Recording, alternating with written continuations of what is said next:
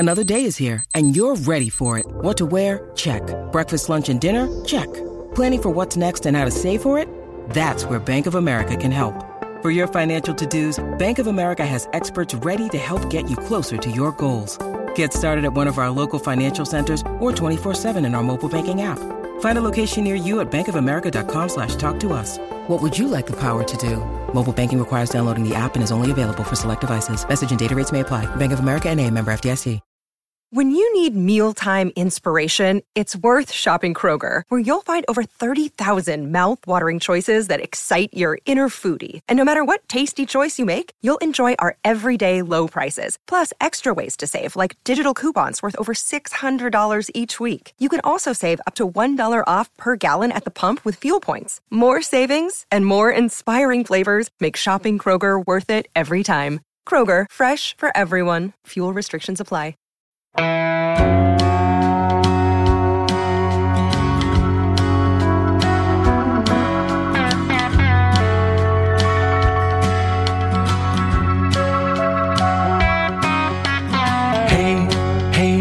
where you been? Buckeye Talk is about to begin. Hey, come on in. Welcome back to your Wednesday Buckeye Talk. Doug Lesmerises, Nathan Baird, Stephen Means, and we went out to the texters again, but with something very concrete, and that's the word I used in the text.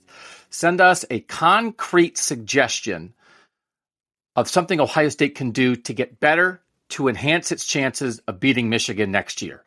And I said that could be going after a certain position to get a player here or there. That could be changing assistant coaches. That could be motivational tactics. It could be a scheme change. It could be anything that you could actually enact other than firing the head coach, because that's not the conversation we're having. We're having anything else that's on the table of, well, this maybe isn't quite working. And so I have 12 things that I pulled, more than 300 text responses, Nathan and Stephen, a lot along the same lines. And I will say the number one thing was Ryan Day giving up play calling.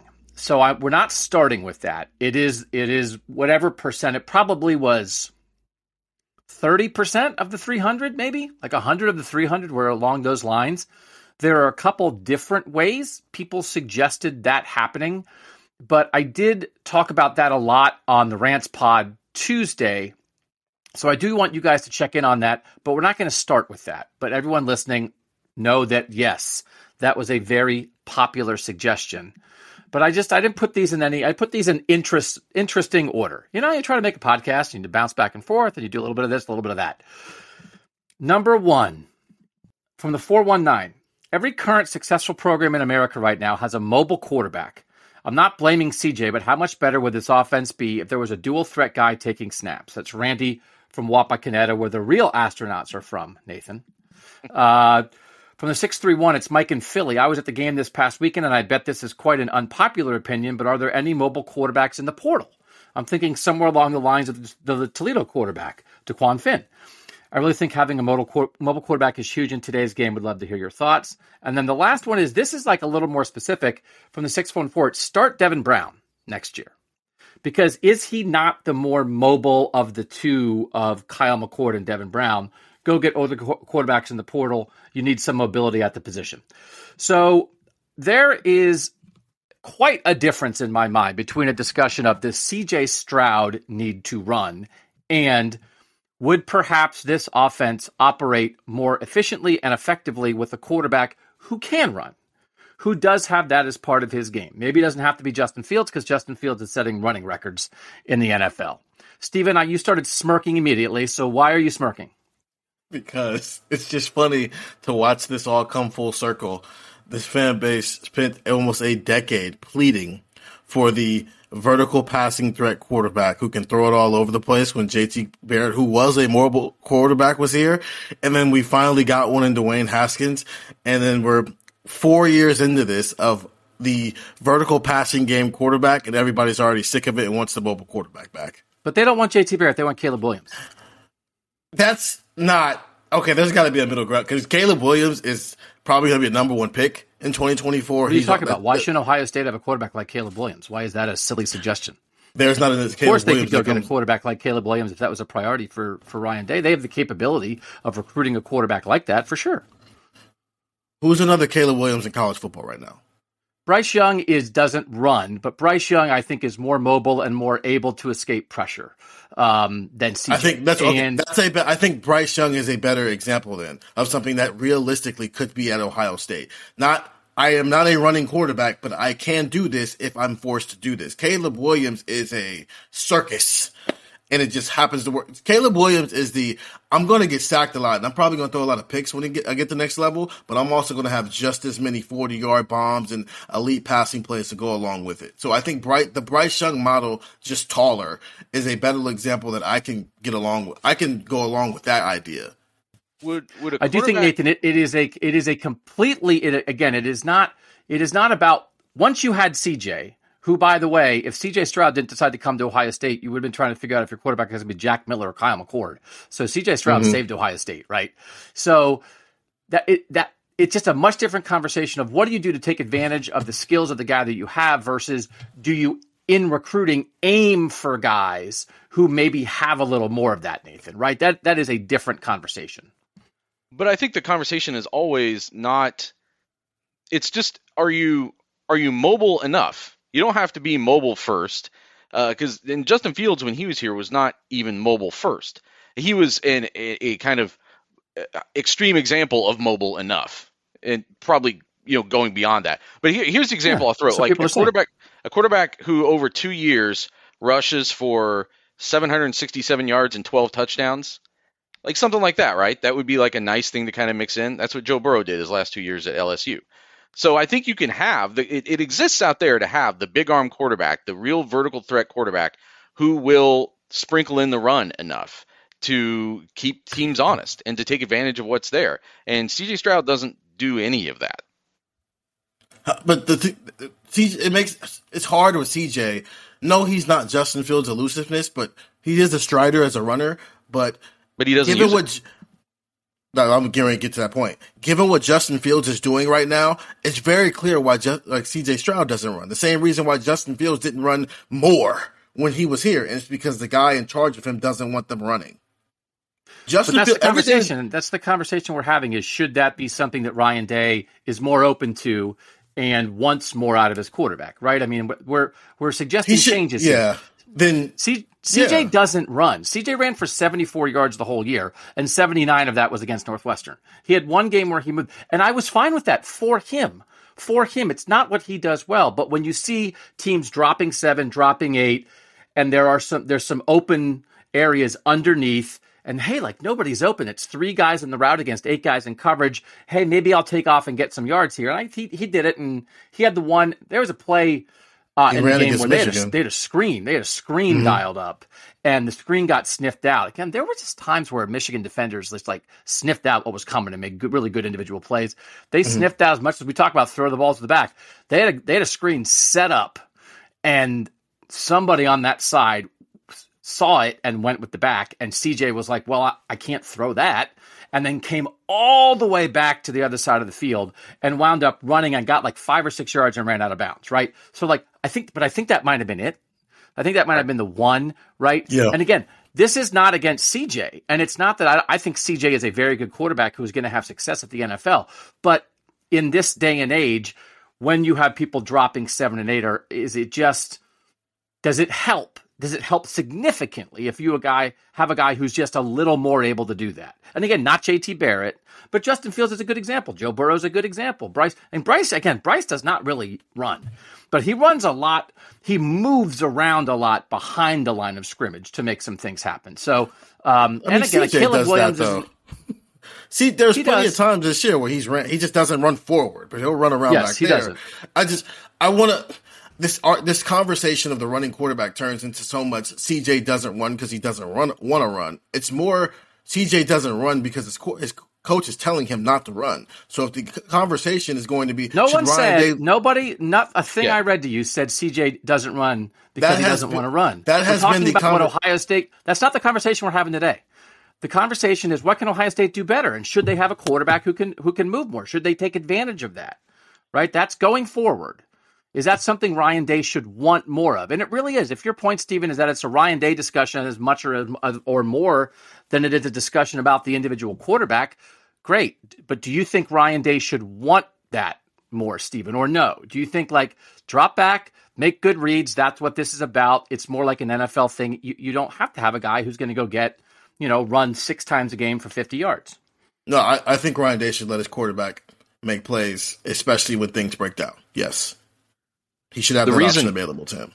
The reason I read off that 767 yards and 12 touchdowns in 2 seasons for Joe Burrow is because that seems like a very reasonable thing that C.J. Stroud probably could have achieved. Like if Joe Burrow could do that, and I think Joe Burrow probably his athleticism gets diminished sometimes. He's more athletic than C.J. I think Joe Burrow is more athletic than C.J. Right. But I'm saying, but what I will say, to go back to what you said, Doug, like where you're saying like having like almost no rushing yards is okay for Stroud, I would push back on that. I mean, to have the 79 against Northwestern or whatever, 74 against Northwestern, and you're netting 5 in 11 other games, I don't know if that's enough. If he can actually do more. He's not a 350-pound Scott Mitchell back there. I mean, he could get out there like 10, 15 yards a game. No, it's not even that. It's not even that. No, I agree with the Joe Burrow comparison because most of that was probably scrambling. They weren't designing runs for him. But Joe, we're not asking about design runs. That's true. It's not about design runs. But Joe, when Joe was here in the quarterback competition with Dwayne Haskins, I thought Joe was like squarely in between JT Barrett and Dwayne Haskins. That Joe, if you wanted to run zone read with Joe, you absolutely could. Joe would put his shoulder down and run the ball. He had some JT in him, like much, much more than Dwayne did. But the idea, it's not about called runs. It is about, I think, just a guy who, when it's there, can take it. But again, I think you just saw times when, again, I always said CJ becomes much less dangerous as soon as he crosses the line of scrimmage. And I think even some of those, the play that I keep referencing on the 3rd down in the red zone, that they kicked a field goal to go up 10-3 when they dropped 8, I think if he would have run, I don't think he would have gotten the first down. He himself, maybe other guys would have. I just don't think he would have. So he waited and tried to make a throw. I think if he would have run, he would have gotten 4 yards and they would have kicked the field goal anyway. But I think that's almost the whole argument. Like there, he should be throwing because what you need to get and what you can achieve in a very particular time of game scenario would tell you've got to pass. First quarter, at your own 40-yard line, it probably makes more sense to run it there than to throw it into a tight situation or take your end zone shot because you're not at the end zone. Like, you know what I'm saying? And I think it's that second thing that just hasn't been there at all for the last 2 years. I do know that they wanted him to take checkdowns, right? It's like that's really the more thing. If it's not there deep, take a check down and then let that guy go run with the ball. And I thought he did some of that. I thought he started doing that more late in the season. And the Chip Trayanum play that should have been a 24-yard gain to set them up nearly in the red zone on what should have been a go-ahead scoring drive if there hadn't been a holding penalty and a headbutt on the same play was a check down. Again, that was a legitimate hold on that play. But if you don't hold and you don't headbutt, you're starting to march in for the go-ahead touchdown right there. So it's a wild combination. Holding and headbutting. I do think that that is something that they wanted, right? That and usually there's usually a check down out there for you, and then it's a running back running with the ball or a tight end or something running with the ball instead of the quarterback trying to do it. So in the end, the Devin Brown conversation, and we only have 250 days to talk about who the next starting quarterback of Ohio State is going to be. Is it correct to say that Devin moves around a little bit better than Kyle, is maybe a little bit more of a threat there than Kyle McCord as we think about that quarterback competition? Yes. He is more, he's more willing, but then also has that capability. How much, Nathan, should that factor into as that decision is being made? Would that be a plus on the side of whichever guy is more able to do that? Well, I think it's a plus, but I think do you take someone who's the lesser quarterback in all these other areas because he's a plus there? I wouldn't do that. I mean, these are the two guys you have. So if Kyle McCord is the one who is more prepared to run the offense, and especially if it's by a significant degree by the estimation of Ryan Day and Corey Dennis and whoever else, Ryan Day, then it should be Kyle McCord. If it's close, maybe you let that be part of the tie-breaking details, because I do think it is an element that has lacked here the last 2 years. And again, in the end, we have to remember that C.J. Stroud was not a master plan.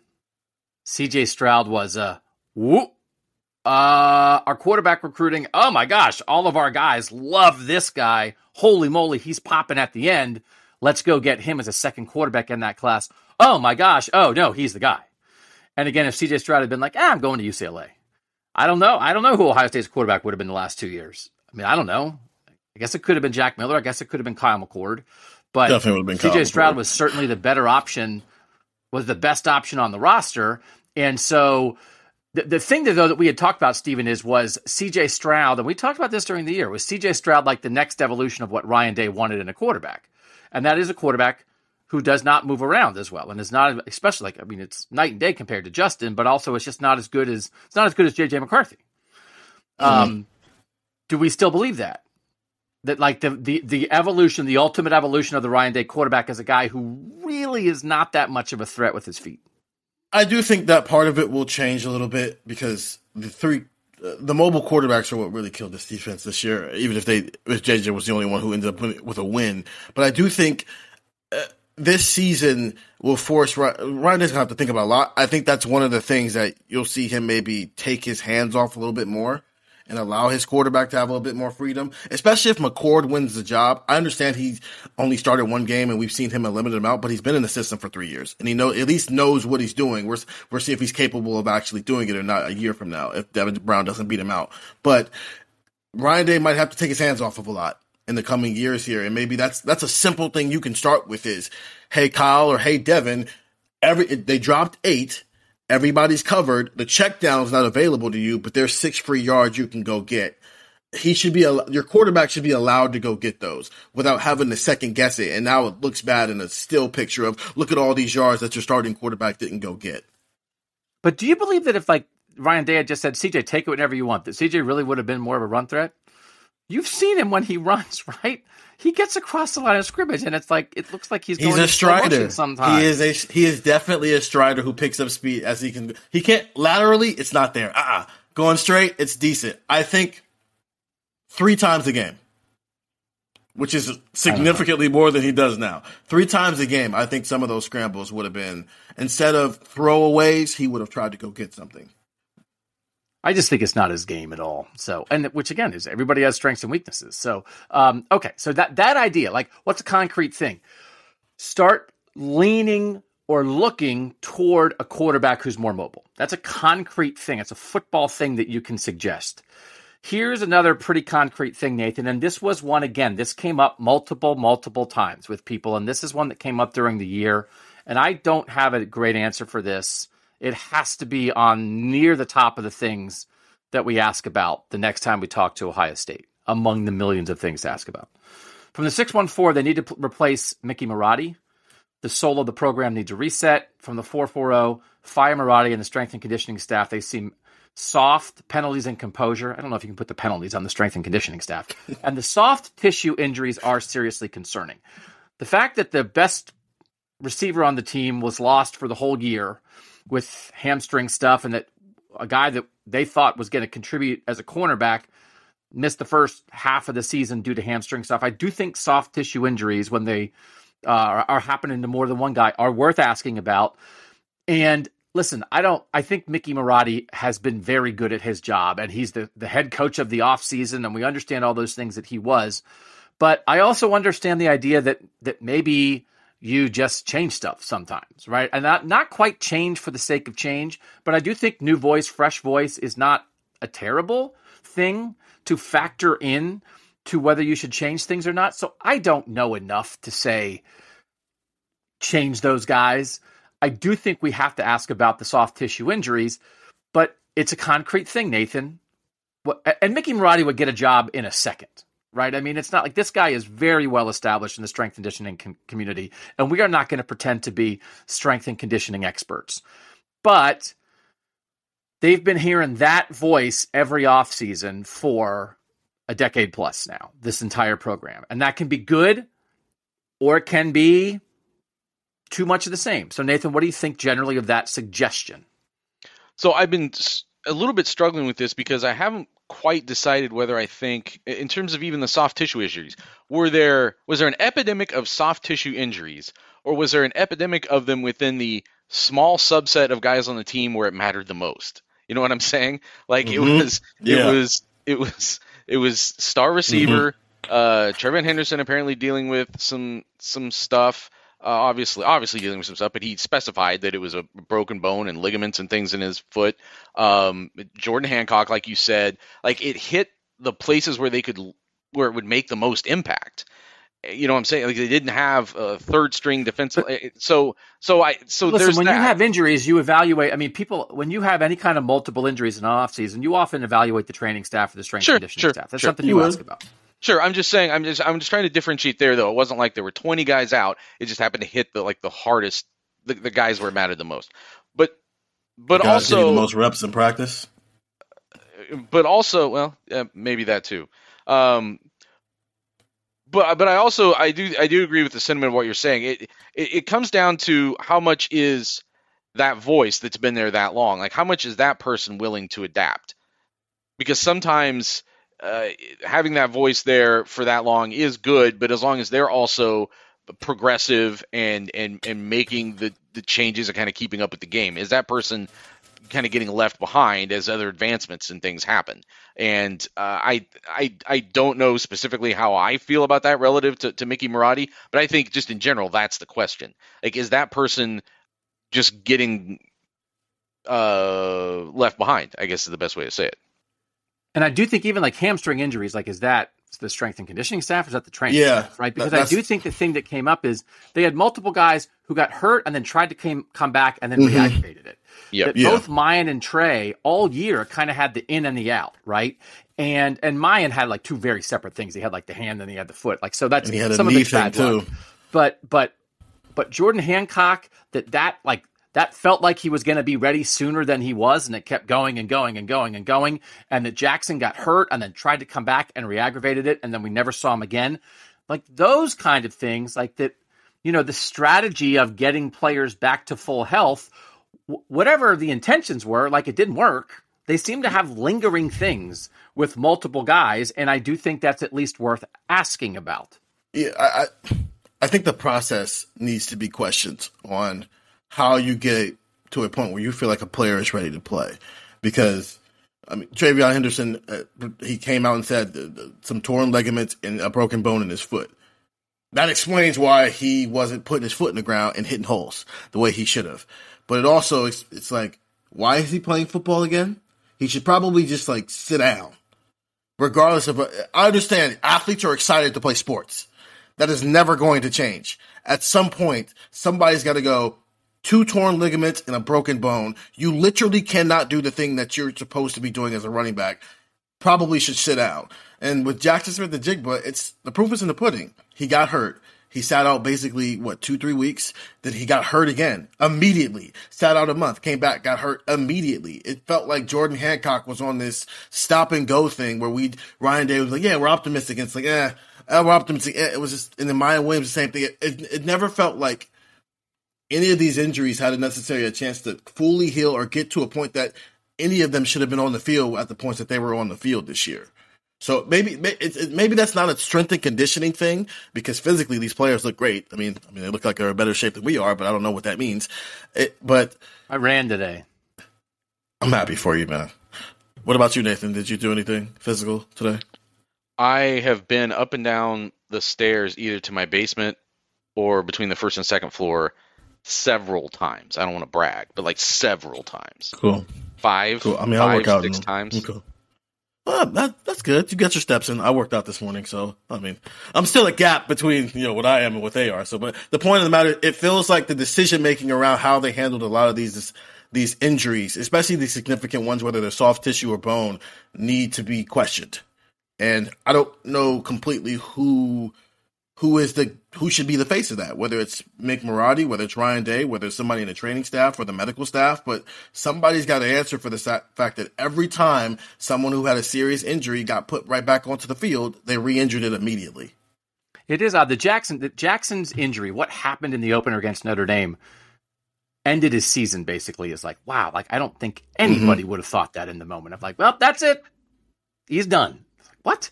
You thought it was like he'd be ready the next week potentially, like maybe a game. So, I mean, it's just hard to wrap your head around.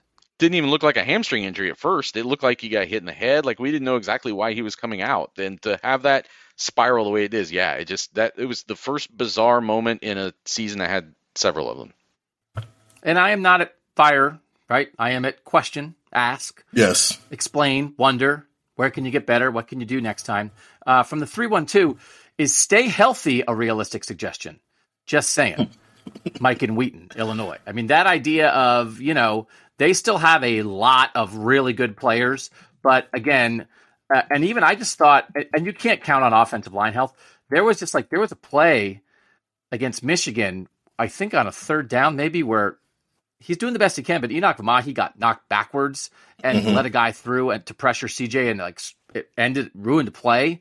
I think it might have been on the third down. It was like, man, they missed Matt Jones on that play. And then we kind of mostly saw Josh Fryer after that. And even like that little thing, that was like one little thing where we thought when Matt Jones got hurt, listen, Matt Jones has been kind of dealing with something all year. They'll put in Vamahi or Fryer and they'll probably be okay because Matt Jones is better than them because he beat him out. But Matt Jones had been compromised. And then like there was a play where it was like, wow, that right guard being hurt really mattered right there. And so then you go through Jackson Smith and Jigba, and you go through Jordan Hancock, and you go through the games that Denzel Burke missed and that Cam Brown missed, and obviously Travion Henderson and Mayan Williams. And they have enough good players, and everybody has injuries. But like they're, if they had been significantly healthier than they were, that would have helped them be a better team. All right, quick break. When we come back, more suggestions on how to make the Buckeyes better for the Michigan game next year. Next on Buckeye Talk. All right, we're taking these from our tech subscribers. I had this on my list of ideas, and it's based off like Real Life Wednesdays. This was Chris in Texas via Warren, Ohio. Have a guest speaker, player, and coach from two different eras, Cooper or Tressel, kind of like Urban Meyer, whatever. One speaks on Friday and the other on Saturday before the game. So like have them in game week. But then also this idea more specifically, and this is from our guy Joseph in Atlanta. He and I share ideas sometimes. Buckeye Legends Tuesday. Feel free to change the name or the day. I was going to call it the Game Thursday. Every week on the same day, one Buckeye who played or coached against the team up north comes in for a few minutes to talk in the team meeting about the game. Could be a guy like Urban for motivation, a player like Troy to talk about how they executed, someone from the Cooper era to talk about those physical battles, maybe a guy from the 10-year war to talk about the physical battles. No specific agenda or requirements, just here's 10 minutes to explain something about the rivalry in whatever way is important to you. But every week, it's there to help guys, especially the non-Ohioans, realize just what's special about the game and how to treat it differently. They do this, right? Real Life Wednesdays. We're going to have a CEO come in and get you ready for life. So on another day of the week, we're going to have somebody come in and get you ready for the game. Steven, I kind of like it. I like it too. And I'm kind of disappointed this is not already a thing, both from the program standpoint, but then also from the former player standpoint. And the reason why I feel this way is right after that game, everybody, when you're done doing something, it becomes the back of my day. You never made a bad play in your life and everything when you were doing something was perfect and whatnot. But just the amount of former players who were publicly chastising people within the program, especially the players. I mean, we talk about it, culture, brotherhood, all that stuff. How about instead of being on Twitter, how about you go over to the Woody where Ryan Day has opened the door? Literally every coach, whether it's Ryan Day, Urban Meyer, Jim Tressel, who has been there, has opened the doors to the Woody. You can go in there as a former player whenever you want. You can get a haircut. You can use the facilities to work out. You can use the basketball court in there. You can use the field. You can do whatever you want in there anytime. And there are some former players who do that, like Bobby Carpenter's in there all the time. But there were way too many former players who were doing this back in my day. Oh, we would never let this happen. And chiming in along the same way a fan would, instead of using the open door that has been given to you to go do this exact thing this texter is talking about, whether you're talking about the rivalry or whether you're just taking somebody under your wing, the way that Cardell Jones has, the way that Bobby Carpenter does. Braxton Miller's been in there. He had a whole camp this summer. Former players should be doing that stuff. These current players are going to hear enough from us as media members and fans who are going to be angry at the fact that they lost the Michigan game. You guys can actually go do something about it. And that was very disappointing to see the way that some of these former players were acting towards people who are currently in the program, that you should be kind of being big brother to some of these guys. I love this idea. You ready for it, Nathan? The game Thursday? Sorry, Joseph, we're changing it to the game Thursday. I think you should have great players from the past come in and talk about it, and you should have former captains and guys who are the more inspirational side of things, and they can come in and you could call it Legends and Leaders. Oh, I like it. No, that's good. So there's that side. Go ahead. PTSD of the old Big Ten.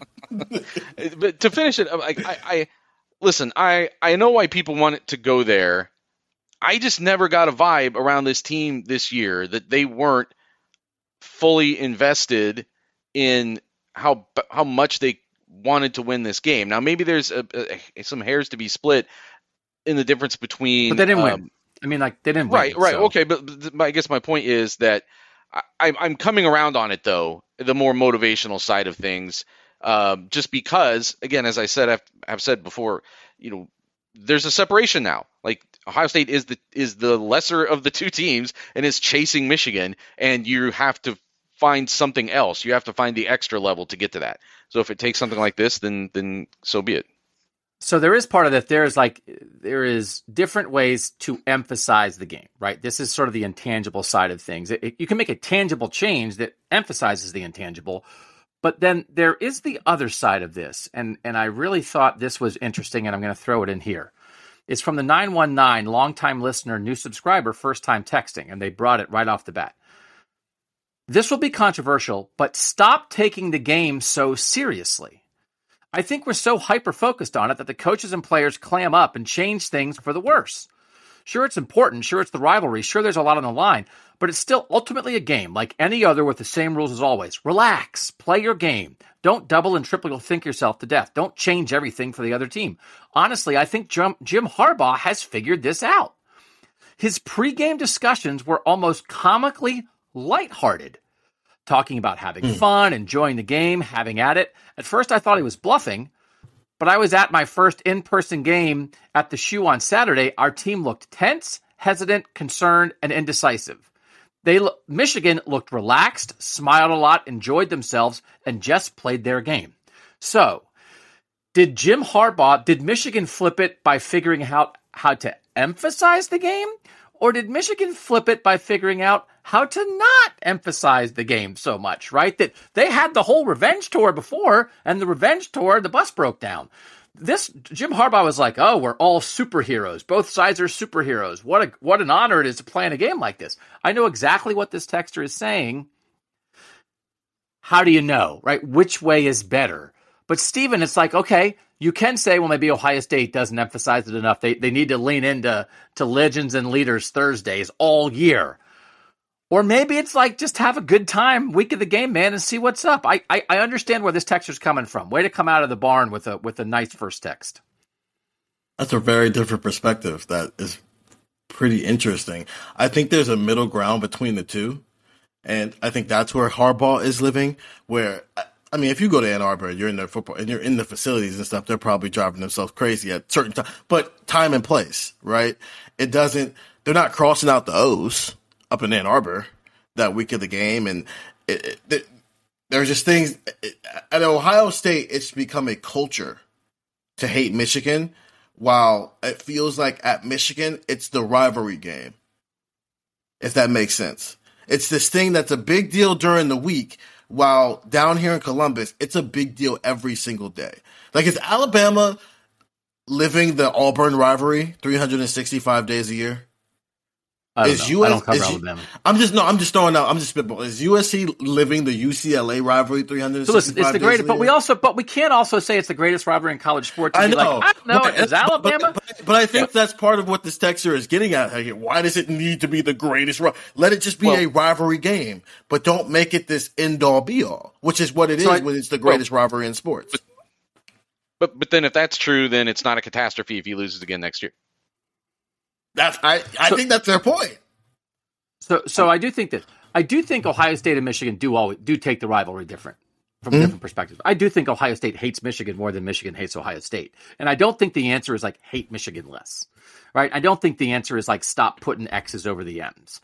Right? Like you said, they don't do that at Michigan. I don't know that the governor of Michigan, I don't think, was like sending out proclamations about like Ryan Day was born on third base, the way that the guy for the old, speechwriter for John Kasich used to do. So I don't think you have to ask Ohio State to hate Michigan less. I do think there could be a path toward somehow emphasize it more 51 weeks out of the year and emphasize it less the week of the game, right? We're going to take it seriously. And then once we get there, we're going to be like, hey, we prepped this all year. Let's enjoy this rivalry now because we busted our butts all year figuring out why it matters and how we're going to beat them, right? Maybe there's some of that. In the end, Nathan, you want your team to be prepared, confident, and not uptight. So whatever gets you to that is what you want. And do you get there by doing it more or by doing it less? And I don't know. Well, the other thing to remember, though, is that the Michigan game actually, I'll say it a different way. The emphasis on the Michigan game acts as a vessel for how you become better over the course of the year in all ways. Like all those Michigan drills that you do and everything, like, are you doing enough today to beat Michigan? Well, that also helps you win at Penn State. It helps you beat Notre Dame, and it helps you win all the other games too. So, and also from talking to the families that we did for that piece last week, I talked to multiple parents who I would try to ask, like, hey, like, so are they talking specifically about Michigan? Have you heard them drop Michigan like during the season, like, oh, this is motivating me now? And they said, no, actually not that much. Like, they still talk about how much they want to win that game, but they're not, for instance, watching film about Michigan. Like, I think this team already had that balance a little bit between how much they care about that game and how much it motivates them, but keeping the focus each week during the season on the task ahead of them, which is why they were 11-0 when that game came up. Now, as you just said to the last thing we were talking about, they didn't win the game. So there does need to be a tweak here, I think, because clearly the approach the last 2 years hasn't worked. You have nothing to lose by tweaking at this point. I think I agree. The whole go crazy about it for 51 weeks, but then the actual week of the game, maybe enjoy it a little bit more. I mean, one thing you can do is stop. They don't do this every week for scout team, but the scout team players, they wear Michigan helmets. They just put a bunch of blue tape over it. How about you just stop doing that and treat it like just that week is when you get to focus on the actual football element of things. Because even this year, they didn't get bullied around and pushed around. They just lost the football game from the X's and O's standpoint. Because, Jim Knowles made some bad calls, some bad moments. Ryan Day made some bad calls and some bad moments, but it was a football loss. So maybe if you take all that extra stuff out of it that week from inside the program and just treat this like we're trying to go win another football game, then maybe, I don't know, that takes some of the headache out of it maybe. But I would also argue that Michigan mentally out-executed Ohio State on the field too. Yes, I'm not gonna dispute that there weren't coaching failures in play on both sides. Yeah, for sure. But one team clearly executed better and thought through the football game, however you want to say that, better. And so what can Ohio State tweak that gets them closer to what Michigan's headspace is on the day of the game? Because that's what's winning right now. All right, this is a very specific, more like tangible football thing. From the 206, don't have a special teams coach. And then someone got even more specific, and this really intrigued me. I said, give me a concrete suggestion. From the 937, get rid of Parker Fleming, the special teams coach. And I think this is less of, hey, Parker Fleming should be fired as a special teams coach, and hey, I'm not sure that that's where they should use one of their 10 assistant spots and a full-time special teams coach. Get rid of Parker Fleming, hire James Laurinaitis as the linebackers coach so Knowles can focus on the scheme. Like, if you're telling me, like, that's your concrete Fleming out, Laurinaitis in, Nathan, I feel I would do that tomorrow. That's concrete. I like how concrete. Let Knowles go be a mad schemer, right? He can still be involved. Laurinaitis also is going to go beat in the bushes and recruiting for linebackers, which would certainly be helpful. If Knowles wants to dip down and help, when you're everywhere at once, right? Yeah, let me go work with the defensive tackles for a little bit. Oh, let me go talk to the safeties. You're the defensive coordinator. I think we've talked about it before, Nathan. It's not the first time that we have suggested, hey, couldn't they use another defensive coach on this team with an offensive head coach and 5 offensive assistants and only 4 defensive assistants and a full-time special teams guy? Are you even more in on this now? Yeah, and actually preparing for this, I started putting together my own list of things that I thought would make sense. And the first thing I wrote down on my notes was that the assistant coaching staff, as we've talked about many times, it doesn't make sense to me, and they've got to tweak it. And I think it really has nothing to do with Parker Fleming and or Corey Dennis, but those are the two that I would change. I think you either go without a quarterbacks coach or you go find a special. If you're going to keep a special teams coordinator, then go find one that has a defensive background who can help you on your defensive staff, help you with recruiting more, help you with actual instruction more, because the way that they have this set up now just feels inadequate, and it's felt inadequate to us for a couple of years. And if it's then showing up in the results of the most important game of your season, then again, you almost have nothing to lose. And it is no judgment of mine on either the performance of Corey Dennis or Parker Fleming, but I also don't know that we've seen in either of those guys. Like, do we think Parker Fleming is coaching special teams up and scheming special teams up to such an extent that it makes up for the imbalance that it leaves in the coaching staff? And I would say no. I mean, special teams had a lot of issues this year, whether it's muff punts or having guys up too far, or what. I mean, the list goes on and on. Corey Dennis has he's recruited. I understand he's recruiting while also having the reputation flag that he gets to wave, but he's still recruiting. That's his primary job there. I think this conversation, I love it. I love the idea of Jim Knowles just being a schemer and then somebody else can be the linebackers coach. I don't know if Laurinaitis is the guy for that or not. He's just starting his coaching career, so we'll see if he's actually good or not. Just because you were good at playing something doesn't mean you're going to be good at coaching it.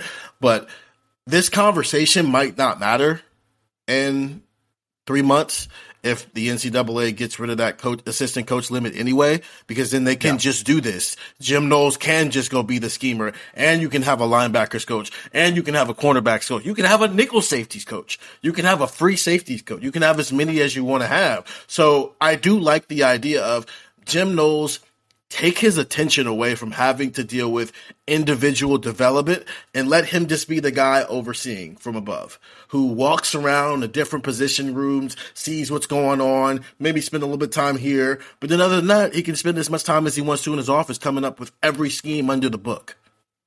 And listen, Greg Schiano did this when he came back. No, when he came back, he had a position. And I think, right, then they added the 10th assistant. Yeah. And Alex Grinch came in, and then he was just the defensive coordinator. And I thought he schemed himself into oblivion because he didn't have anybody to coach. And he was like, oh, let me go see what if we put Pete Werner and had him ride piggyback on a defensive tackle. And it was like, what are you doing? Stop scheming. So listen, like if it works, then it's good. And if it doesn't work, then it's bad. But I am, to your point, Stephen, and you've mentioned that before, maybe it's a moot point because there's not going to be a limit. But as long as there's a limit, I think they could do better with one of the spots than full-time special teams, and they could do better by having another defensive voice in that room. And I actually think it seems like James Laurinaitis is getting good reviews at Notre Dame, and not that you only have to hire Buckeyes. I have a secret Buckeye to hire that we're going to get to later in the podcast. But I think he also would be like a reasonable thing. I mean, I think there might be some there might be some Mike Vrabel in James Laurinaitis, of like a guy who played and then maybe didn't, like a Brian Hart, like, you know, some of these guys, it's like they don't need maybe a ton of experience before they jump into like a bigger coaching role because like they lived it for so long. So I do think that is an interesting direct one. This was probably the number 2 thing, the one I'm about to do behind play calling. And it is, what should I say this?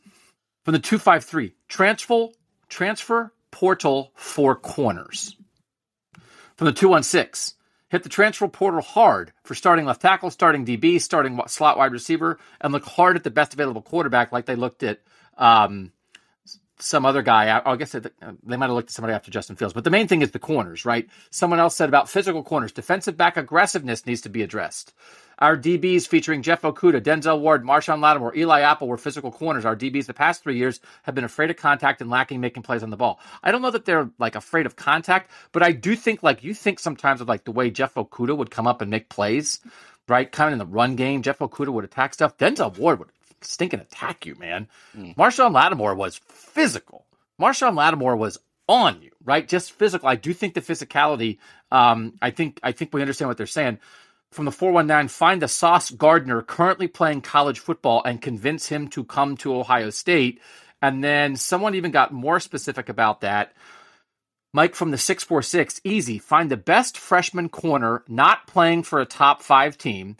Get Cardale and Schottenstein to put together a big NIL deal and tell this person that he is all that is standing between the Buckeyes and the 2023 or 24 national championship. Interesting. And then the last one, because there's an example of this, and this came up in the offseason from the 614. Ryan Day needs to use the portal more. I remember when Eli Ricks was about ready to go to Ohio State and Ryan Day turned him down.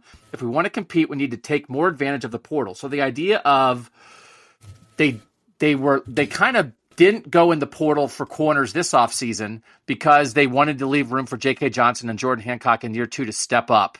And they didn't want to like come in and sort of dump somebody in front of them in the pecking order, Nathan. And then you look at the way the season evolved.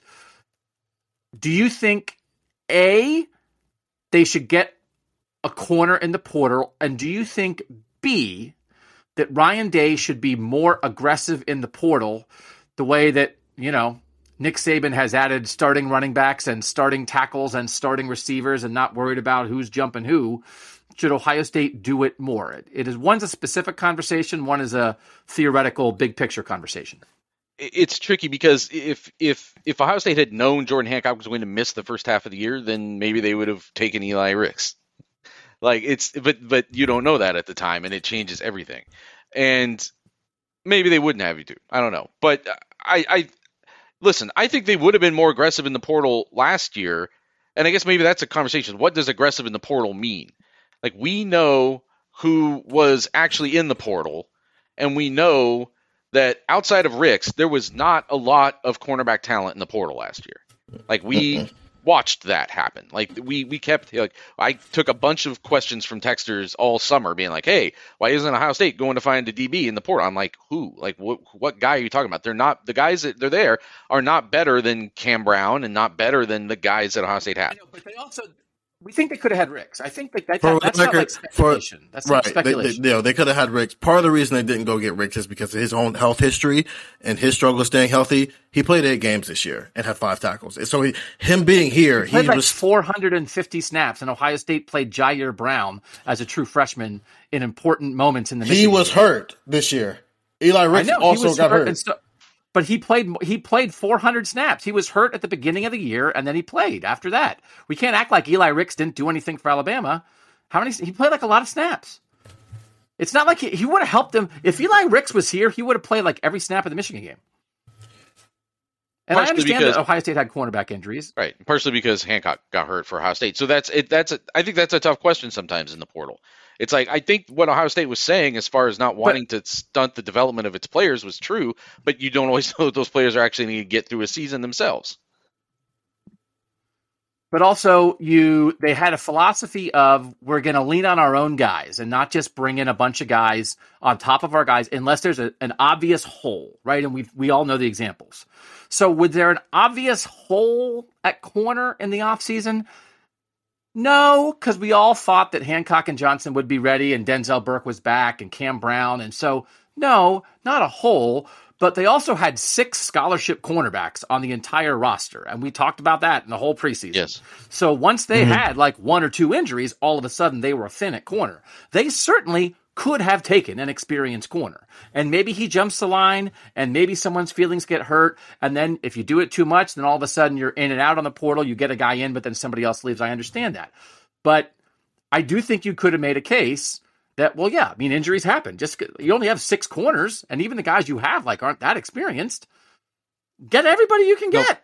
I think there's something to be said. I think that's a reasonable discussion, and but there was a philosophy, and should the philosophy change? I think I'm not saying it should, but I think we told people what we believed Ohio State's portal philosophy to be, and Ryan Day basically said it all himself anyway.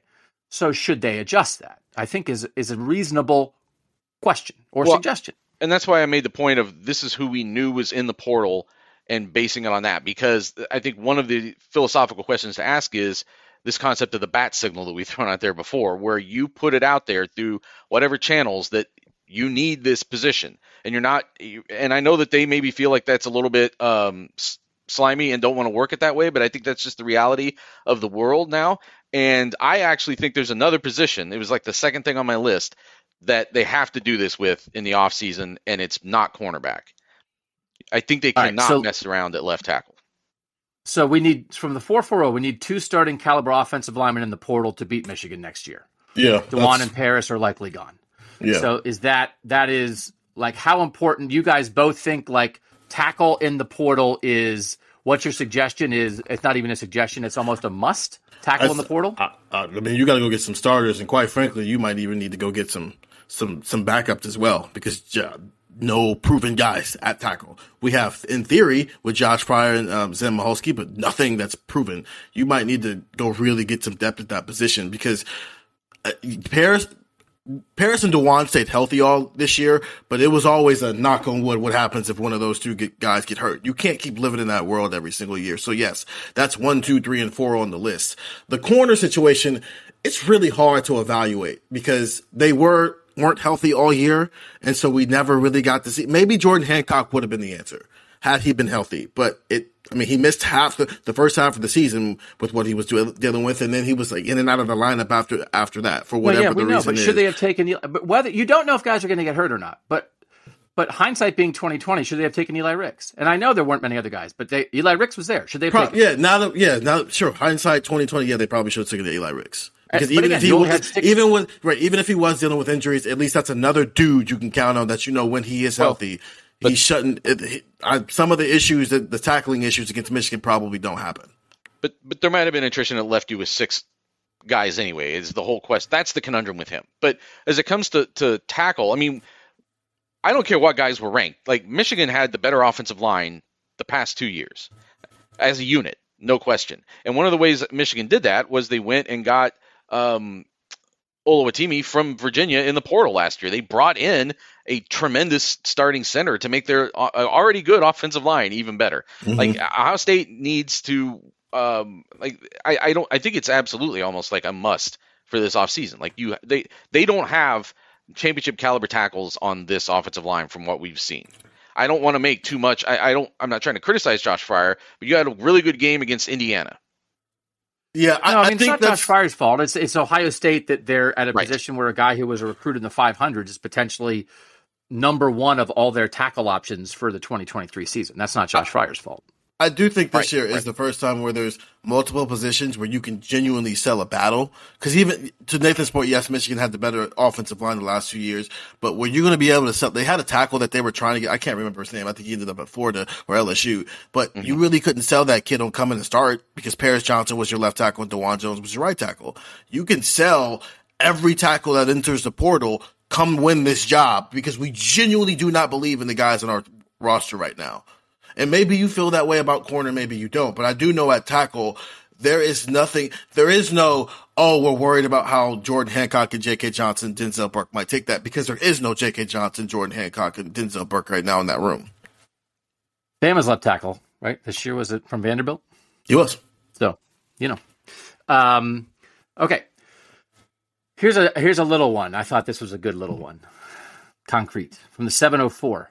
I think Ohio State should try to poach an assistant from Michigan so they'll be able to be more familiar with Michigan's personnel. After Ryan Day took over, he went and took 2 assistants from Michigan staff, and Al Washington and Greg Madison, and they dropped 56 on them the next year. A lot of Michigan's current assistants are alumni, so it's unlikely that they would leave for Ohio State. The one who might be the most realistic is their co-defensive coordinator / defensive backs coach and Youngstown, Ohio native Steve Clinksale, who is one of the few assistants that isn't a Michigan alum. Ryan Day should try to get him to come to Ohio State with the same role and title. So we don't have to have a huge discussion, but I love that. How concrete is it? Go steal the guy on Michigan staff who's from Youngstown. Go steal him, because it worked with Al Washington. So I like that idea. Until it did. Right. No, it worked. I mean, it worked the first year, right? They won. Yeah, when he inherited a veteran group of linebackers who were already developed. Yes. I actually think this is one where you can solve 2 problems at one time. If you think you want to take play calling away from Ryan Day, go get Matt Weiss to come be your offensive coordinator and quarterbacks coach. We're not there yet. We're not at the play calling discussion yet. Okay. Don't suggest a play caller. Okay. You're not going to suggest a play caller. We're not there yet. We're going to get to it.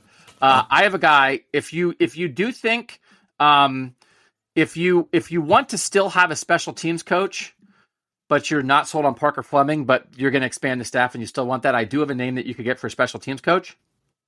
Jay Harbaugh. Throw $3 million at him.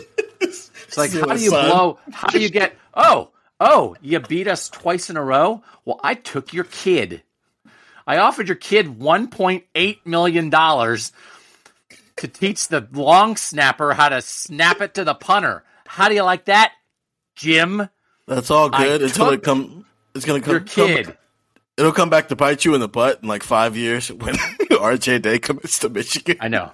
But then it's like Jim Harbaugh announces teenager RJ Day as the new special teams coach, replacing Jay Harbaugh, who went to Ohio State. He's the first tween to ever coach for a Power 5 school.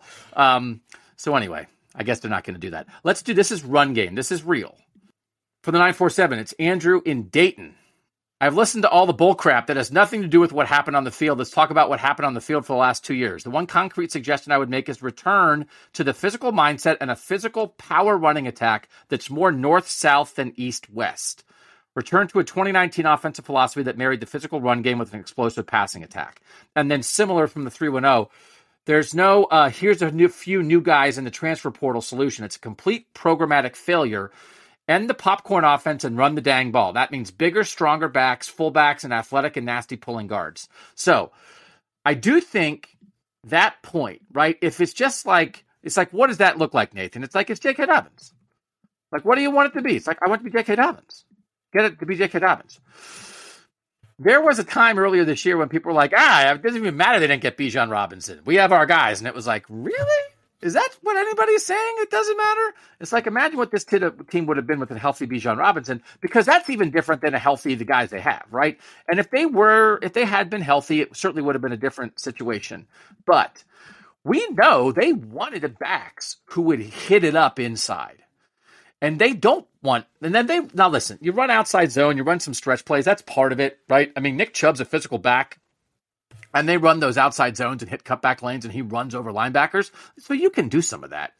But they want guys to hit a hole up inside. And I do think, in the end, like, I do just maybe think that for what they want in the style of back, Nathan, it's not that Trayvon's not a great back, but I do think maybe just like in the next, like just get a little more, like Zeke, physical. Zeke is physical, man. Like Carlos Hyde is physical. Like J.K. was physical as a mamma jamma, right? I mean, he would run you over.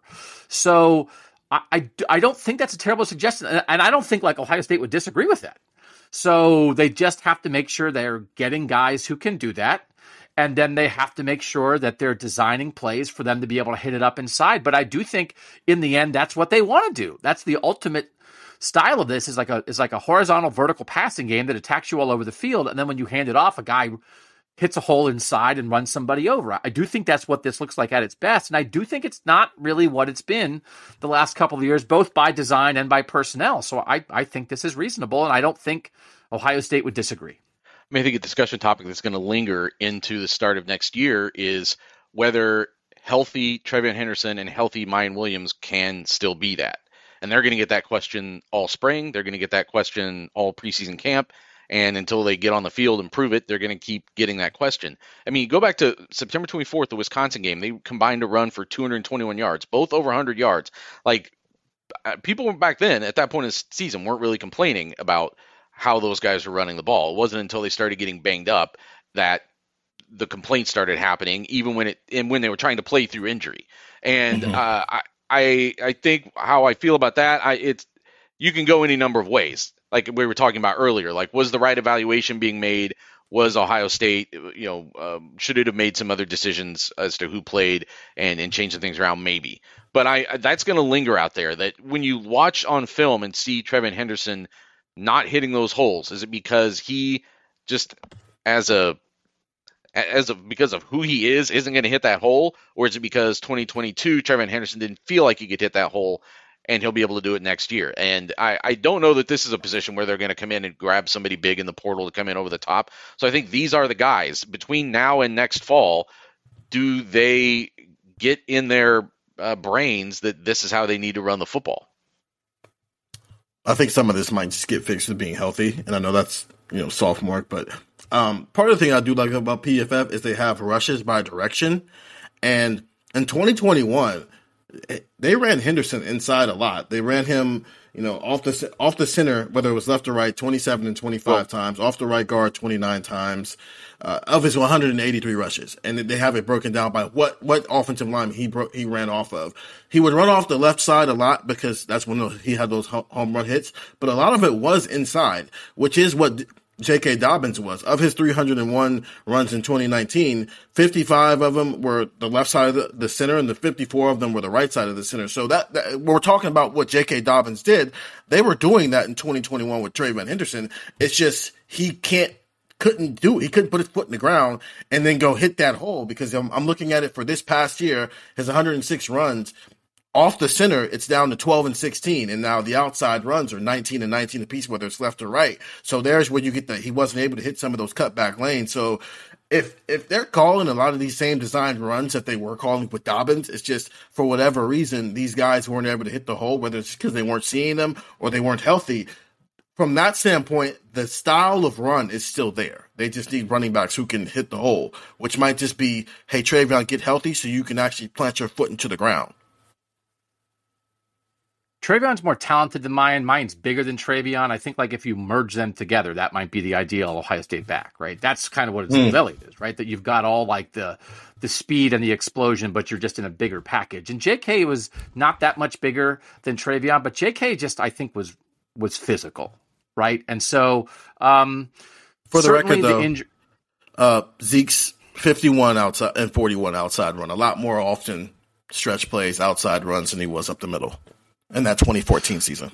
So it's about a physicality, right? Yes. It's about a physicality of the style of runner. And I do think maybe they just need to keep that in mind. Just get a really, maybe give up a little bit of explosion for a little more physicality. And to some extent, it's a mentality more than it is. You have to have certain physical size. Yes, no, you do. But if you're 2 inches taller and 15 pounds heavier, that helps your mentality. Yes, certainly, right. But sure. Okay, so I think that's reasonable. This is kind of quick hit. We don't need, if you guys have comments you want to add, that's fine, but we're going to run through a bunch of these. From the 440, the emphasis needs to be Michigan. I understand winning a national championship in the Big Ten is important, but this offseason there needs to be a banner hanging in the Woody Hayes Athletic Center that says, beat that team up north. The last time Ohio State had a banner hanging in the Woody Hayes, it read the Chase. They actually have banners now that say, what do they say? They say, do they say tough and love? Yes. Does it say tough love? And it says something on the other end, too. Tough, and I think the other one says love. Okay. So they've had banners, but I am not against a Michigan banner. I'm not against a Michigan banner. This is a quick one from the 740. Make analytics a part of the in-game decision-making process. So I don't really know how much Ohio State does or does not use analytics, but that's kind of interesting. From the 949, Sonny Styles needs to play. I think he will. So I think that will solve that problem. This is one we sort of talked about before. From the 513, remove all ties to Urban, minus Ryan Day, obviously, and let Day make this program his own. I'd even suggest removing some of the rivalry hype that apparently isn't working anymore, i.e. punching bags with Michigan on them and some of the signage up at the WAC.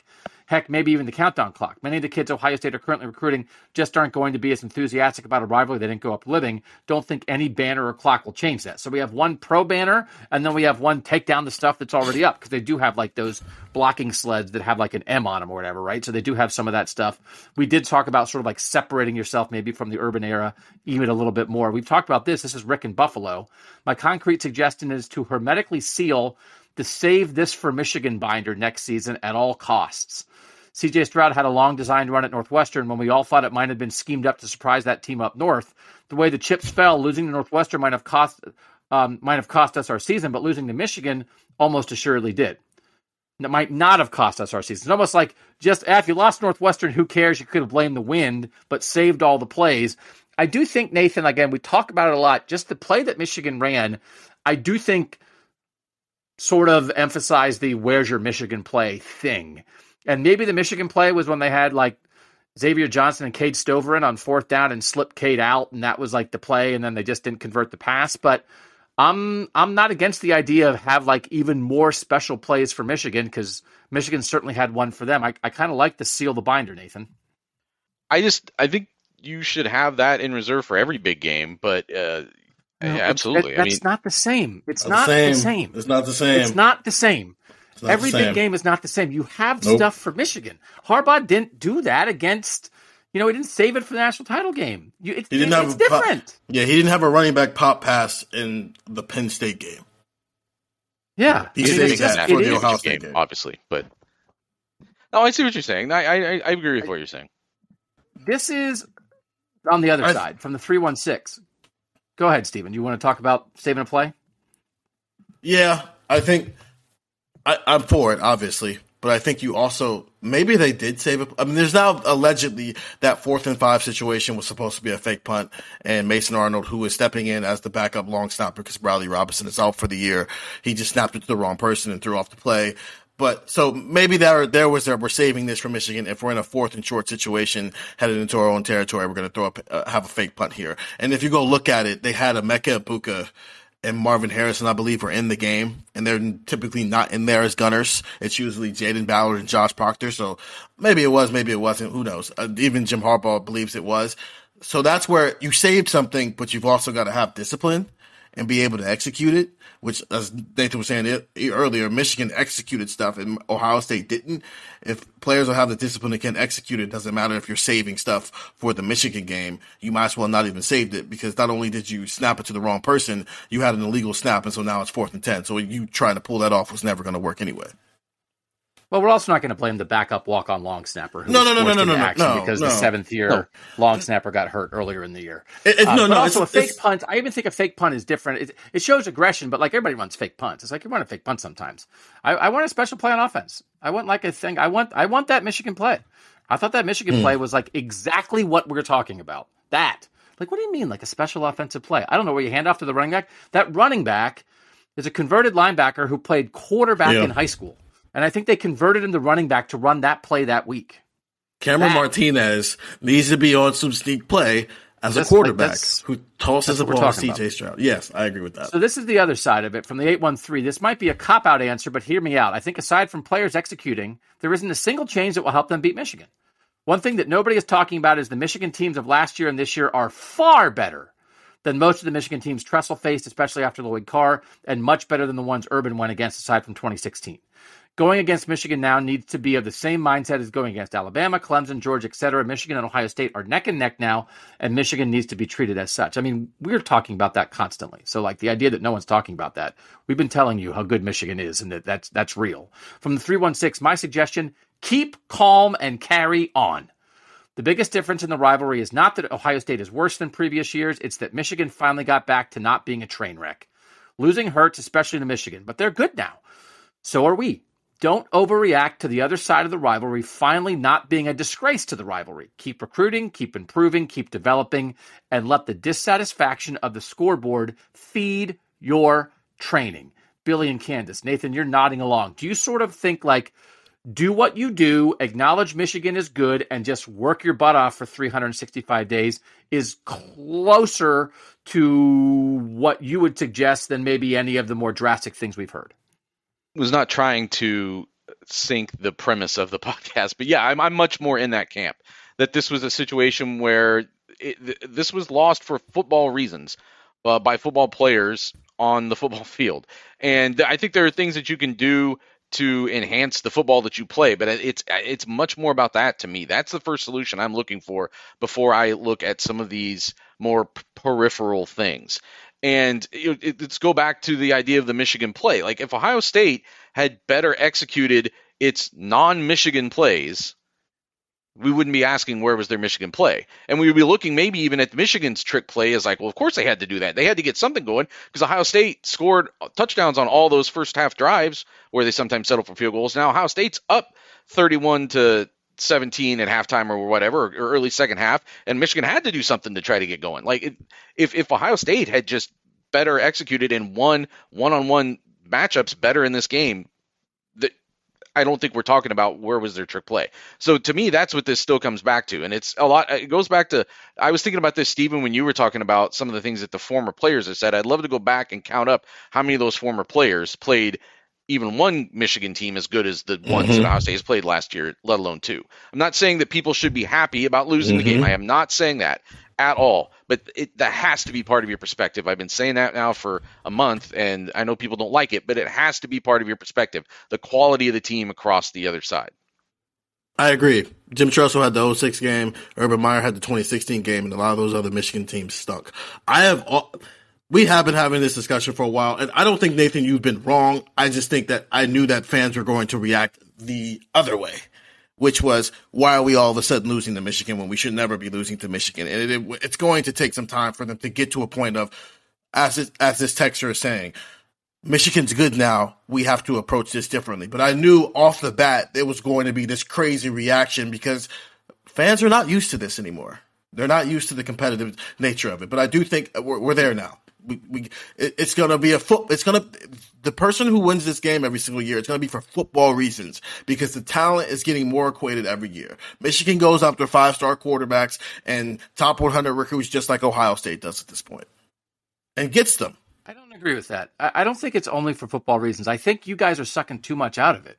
I mean, of course the football matters. Like, play better football. That's of course. But I do think there's an approach. I think there's a way you think about things. I think there's a way that you get yourself ready where you're amped up, but you're not too tight. There's a way you think about the opposition all year that I do think matters. And I do think you can't make all these documentaries about the rivalry and have people talk about the rivalry the way every single player and coach talks about the rivalry and have it really just be like, just play better football. Like, no. I don't think that's it. But that's what you guys just said. You guys just said play better football is most of the stuff. Yeah, like, of course, play better football, but I think be ready for your rival in a way that's different than you're ready for any other opponent is also part of that. No, I don't think we're tangible and intangible. I don't think we're saying they lost on Saturday because of football reasons. They didn't lose because one team was culturally and emotionally more invested than the other one was. That might have been the case last year, and even the players on this team admitted that maybe they weren't as invested in this rivalry as they needed to be. They lost on Saturday because one team played better football than the other team played. Okay. How do you say that? How do we know that, the intangible thing didn't contribute to how the football was played, right? I mean, J.J. McCarthy made some plays. Also, J.J. McCarthy, said in high school he wanted to kill Ohio State and seemed like a baller, man. I think, J.J. McCarthy, wanted to kill Ohio State. I think maybe he wanted to kill Ohio State more than anybody on Ohio State wanted to kill Michigan because he was mad. He took it personally. They didn't pick him in recruiting, whatever, the rivalry, right?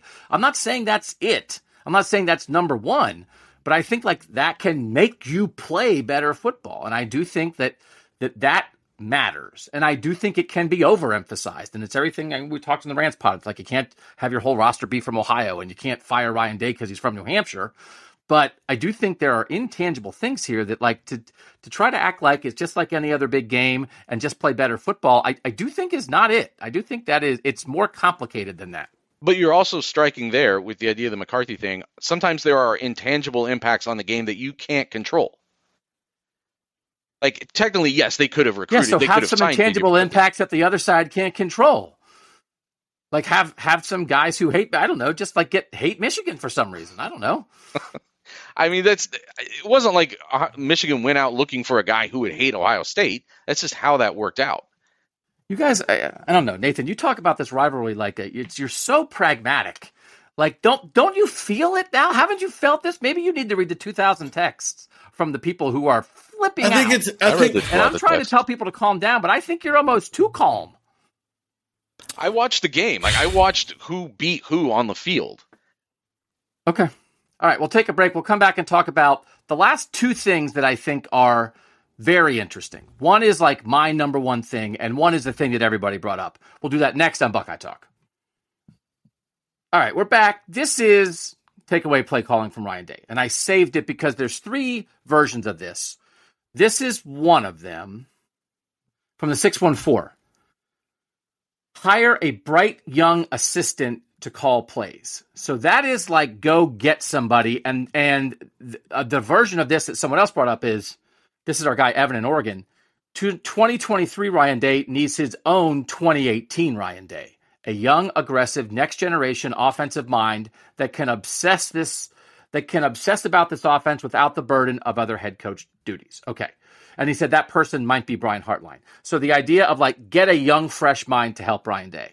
Some people say make it Hartline. Ryan Day needs to hire someone who he trusts to take over play calling. My suggestion is to keep Hartline, promote him, and allow him to be the play caller. It keeps him happy and content at Ohio State and allows Ryan Day to focus more on being a head coach. That's from the 513. So there's like bring in an outsider. There's give it to Hartline. This is a combination of Hartline. This one was interesting from the 330. Give up play calling maybe to Brian Hartline. That keeps him at Ohio State. And then promote Keenan Bailey to wide receivers coach. They are both excellent recruiters. I do know that Ryan Day, I think, really respects Keenan Bailey. Mm-hmm. And for a young guy, he has a voice in this offense. And I am potentially interested in what if Keenan Bailey's voice got louder. Now, I also don't like promoting the guy down the hall just because he's down the hall. But there are some specific things that Keenan Bailey has done. He's mapped out some things about play calling tendencies and things you do against different defenses. And he and Ryan Day worked on this very kind of complex chart this entire offseason that kind of boils down a lot of what they do and makes them very adaptable week to week to take this gigantic playbook back they have and apply it in certain ways. So a world where sort of like you create opportunities where maybe Hartline's kind of more than the receivers coach, which makes Keenan Bailey the receivers coach, which gives Keenan Bailey even more input. I find that interesting. There's also this one. Kevin Wilson sitting right there, man. He's sitting right there. Let Kevin Wilson call the plays from the 517. I'm getting to it. Listen, I see you, Steven. I took an hour to map out everything. So like when you lean into the microphone and you're like making faces at me, I was just listening along and agreeing. Getting to Kevin Wilson. I'm just agreeing with the texter. I'm allowed to agree with the texter. He's been a head coach, but like okay, I'm allowed to agree with the texter though. 7. Ryan Day stays just as involved in the offense as he is now, but game day, Kevin Wilson calls the plays. So that there is like a lot of that.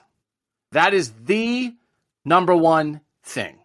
So, Steven, do you think, A, that Ryan Day should give up play calling? And if he did, which option would you vote for? Kevin Wilson, Brian Hartline, or somebody from the outside calling plays on game day next year? Kevin Wilson should be the play caller, but I do think the Keenan Bailey thing was interesting because I think both of those guys are very overqualified for the jobs that they're currently in. I do like Hartline got a promotion to do more pass game stuff, right? He's like the pass game coordinator.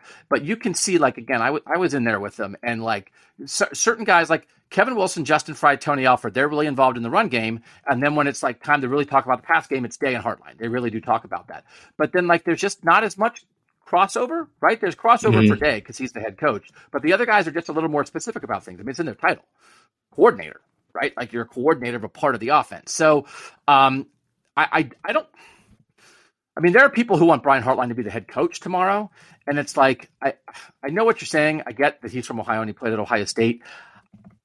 I think, Nathan, it might be a little. I don't know. I don't know if it's a stretch for Brian Hartline to be that guy right now, especially when you have a guy like Kevin Wilson, who's been one of the guys who helped shape modern college football offense for the last 20 years. What do you think about Ryan Day calling plays, and who should it be if it's not him? I think it's definitely worth the conversation that I hope they're having, but it's a weird thing because like Ryan Day is the one who needs to have the conversation. Like we've talked before about, you know, if people think that like Gene Smith is going to come in and tell Ryan Day not to call plays anymore, I don't see that happening because that's one of the reasons why Ryan Day is who he is and does what he does in this offense. So that would surprise me. So then it has to be a epiphany that Ryan Day has on his own to give that up. And I was reading a piece today that was written in the LA Times about a decade ago. It might have been, what was his name? Chris Dufresne. Is that his name, Doug? Does that sound right? Had written a piece about how coaches. Late Chris Dufresne, yeah, LA Times. Yeah, a lot of coaches who give up that, like I have a hard time giving that up. Like it's a hard thing to let go of. And I think it would be a very hard thing for Ryan Day to let go of.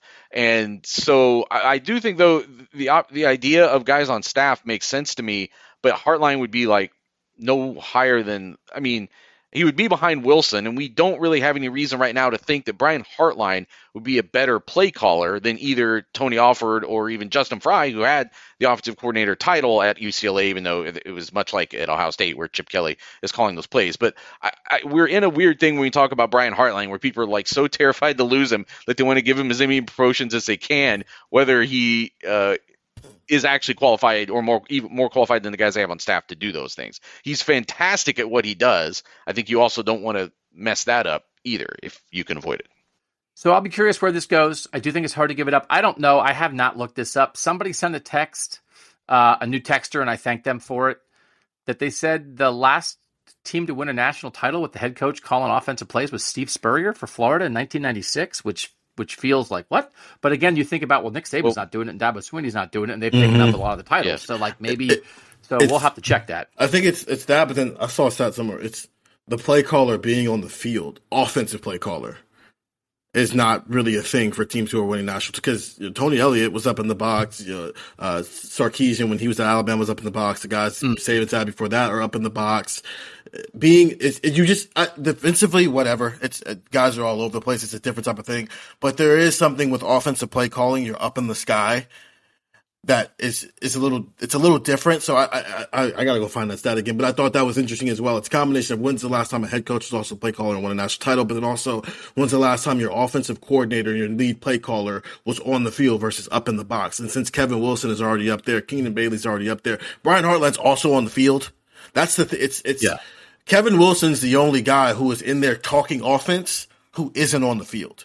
So he's already bringing a different perspective from game day, that maybe that's where the final decision needs to come from, because all of this discussion is already on the field. What if the guy who has the final say is the guy who is up in the sky? And again, it's the game plan that you make during the week. And talking to Ryan Day about this offense, it's a lot of what he brought, and he married it with what was here, right? I mean, this version of the Ohio State offense is not like the pure Ryan Day, like Chip Kelly, what I, was doing at Boston College or Temple or with the Eagles or with the 49ers when he was a quarterbacks coach. It's not that. It's what he thought and believed, and then what he added to what they were doing here at Ohio State, and now that's what that is now. So it would still be, as always, as Urban Meyer always said, it's the Urban Meyer offense, but just someone else calls it. Urban still has veto power, all that kind of thing. I mean, you absolutely could put Ryan in that spot, and I think he has to think about it. So I think with the three of us are in agreement that it at least has to be a conversation this offseason. Last two. This was one, and I don't know about this. I know that Tony Alford would like to be a head coach someday. That is not a surprise. Justin Fry, right, Nathan, would like to be a head coach someday. I would imagine Brian Hartline would like to be a head coach someday, right? So that is not an uncommon thing. Perry Eliano, I bet, wants to be a head coach someday. So we get it. It's not an uncommon thing. But, maybe Tony would be interested in an opportunity. I know he's looked at some in the past. From the 810, too many to list just one, but it seems like they could use some of the passion from the Tressel or Urban era, former players that have been coaching with an interest in coaching. I feel like Tony Alford will be leaving this offseason. Do you guys know of a guy that could take over that room, maybe shore up the recruiting? So it's just a texter saying, what if Tony Alford leaves? So if that would happen, because Tony went for a job somewhere, I got a guy. And I kind of got excited about it. And as much as I'm like, hey, you can't only hire guys from Ohio and you can't only recruit guys from Ohio, this guy's actually not from Ohio. He's from Philadelphia. And he is coaching right now.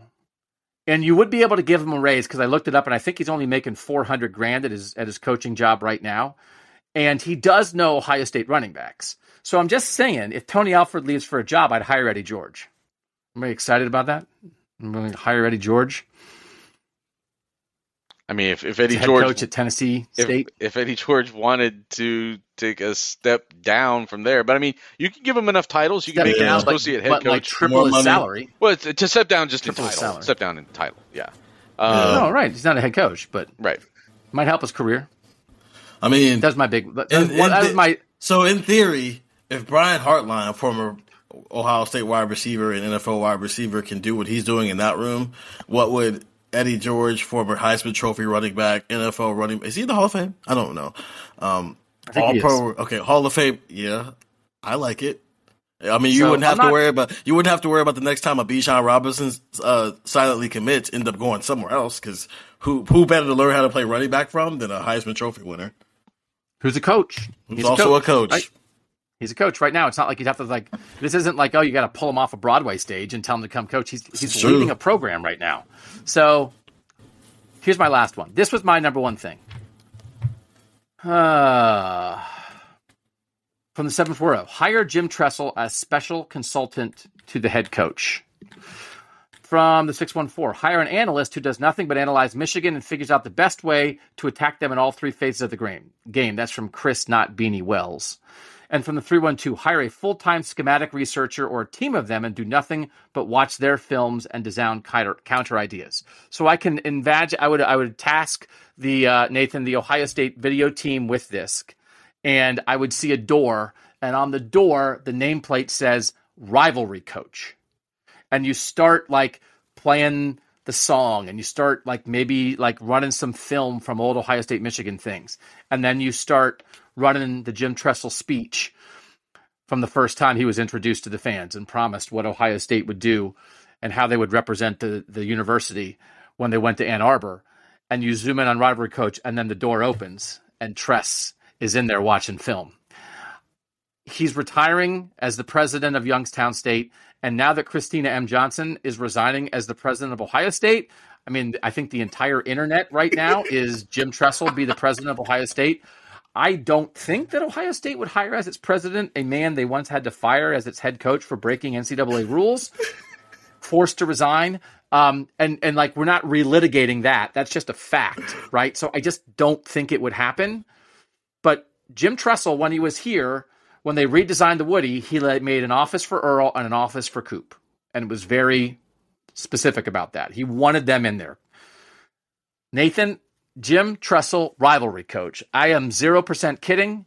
I think it would help with motivation. I think that, and the thing about Tress, he can like run a university. He's an old back of the napkin schemer, just like Ryan Day is. That's the thing about Tress. Like people want to he loves the nitty gritty football stuff. He does. He wants to get down and dig into film. It's just he was also a culture and a big picture and a very pragmatic guy. But I think he would do it. Now, I don't know where they're going to go live. I don't know what their plans are. I don't know if they have sold their house in Columbus or he and Ellen, or they kept it. I don't know. But Jim Tressel, rivalry coach, is my number one thing, Nathan, that I would do, both for football and intangible reasons. I can get behind that. I mean, you have pretty much unlimited resources to bring those sort of under the, what do you want to say, the lower level people in, and you're not limited by NCAA rules and things like that. And I think this would be a good use of that. You can bring someone in that has a presence, and I think he probably does still have a presence now. Just the same as hiring him as the president, which is obviously making him the face of the university. Are you going to bring someone back to your football program who you had to fire for NCAA violations, even though it's a thing that's legal now? I don't know.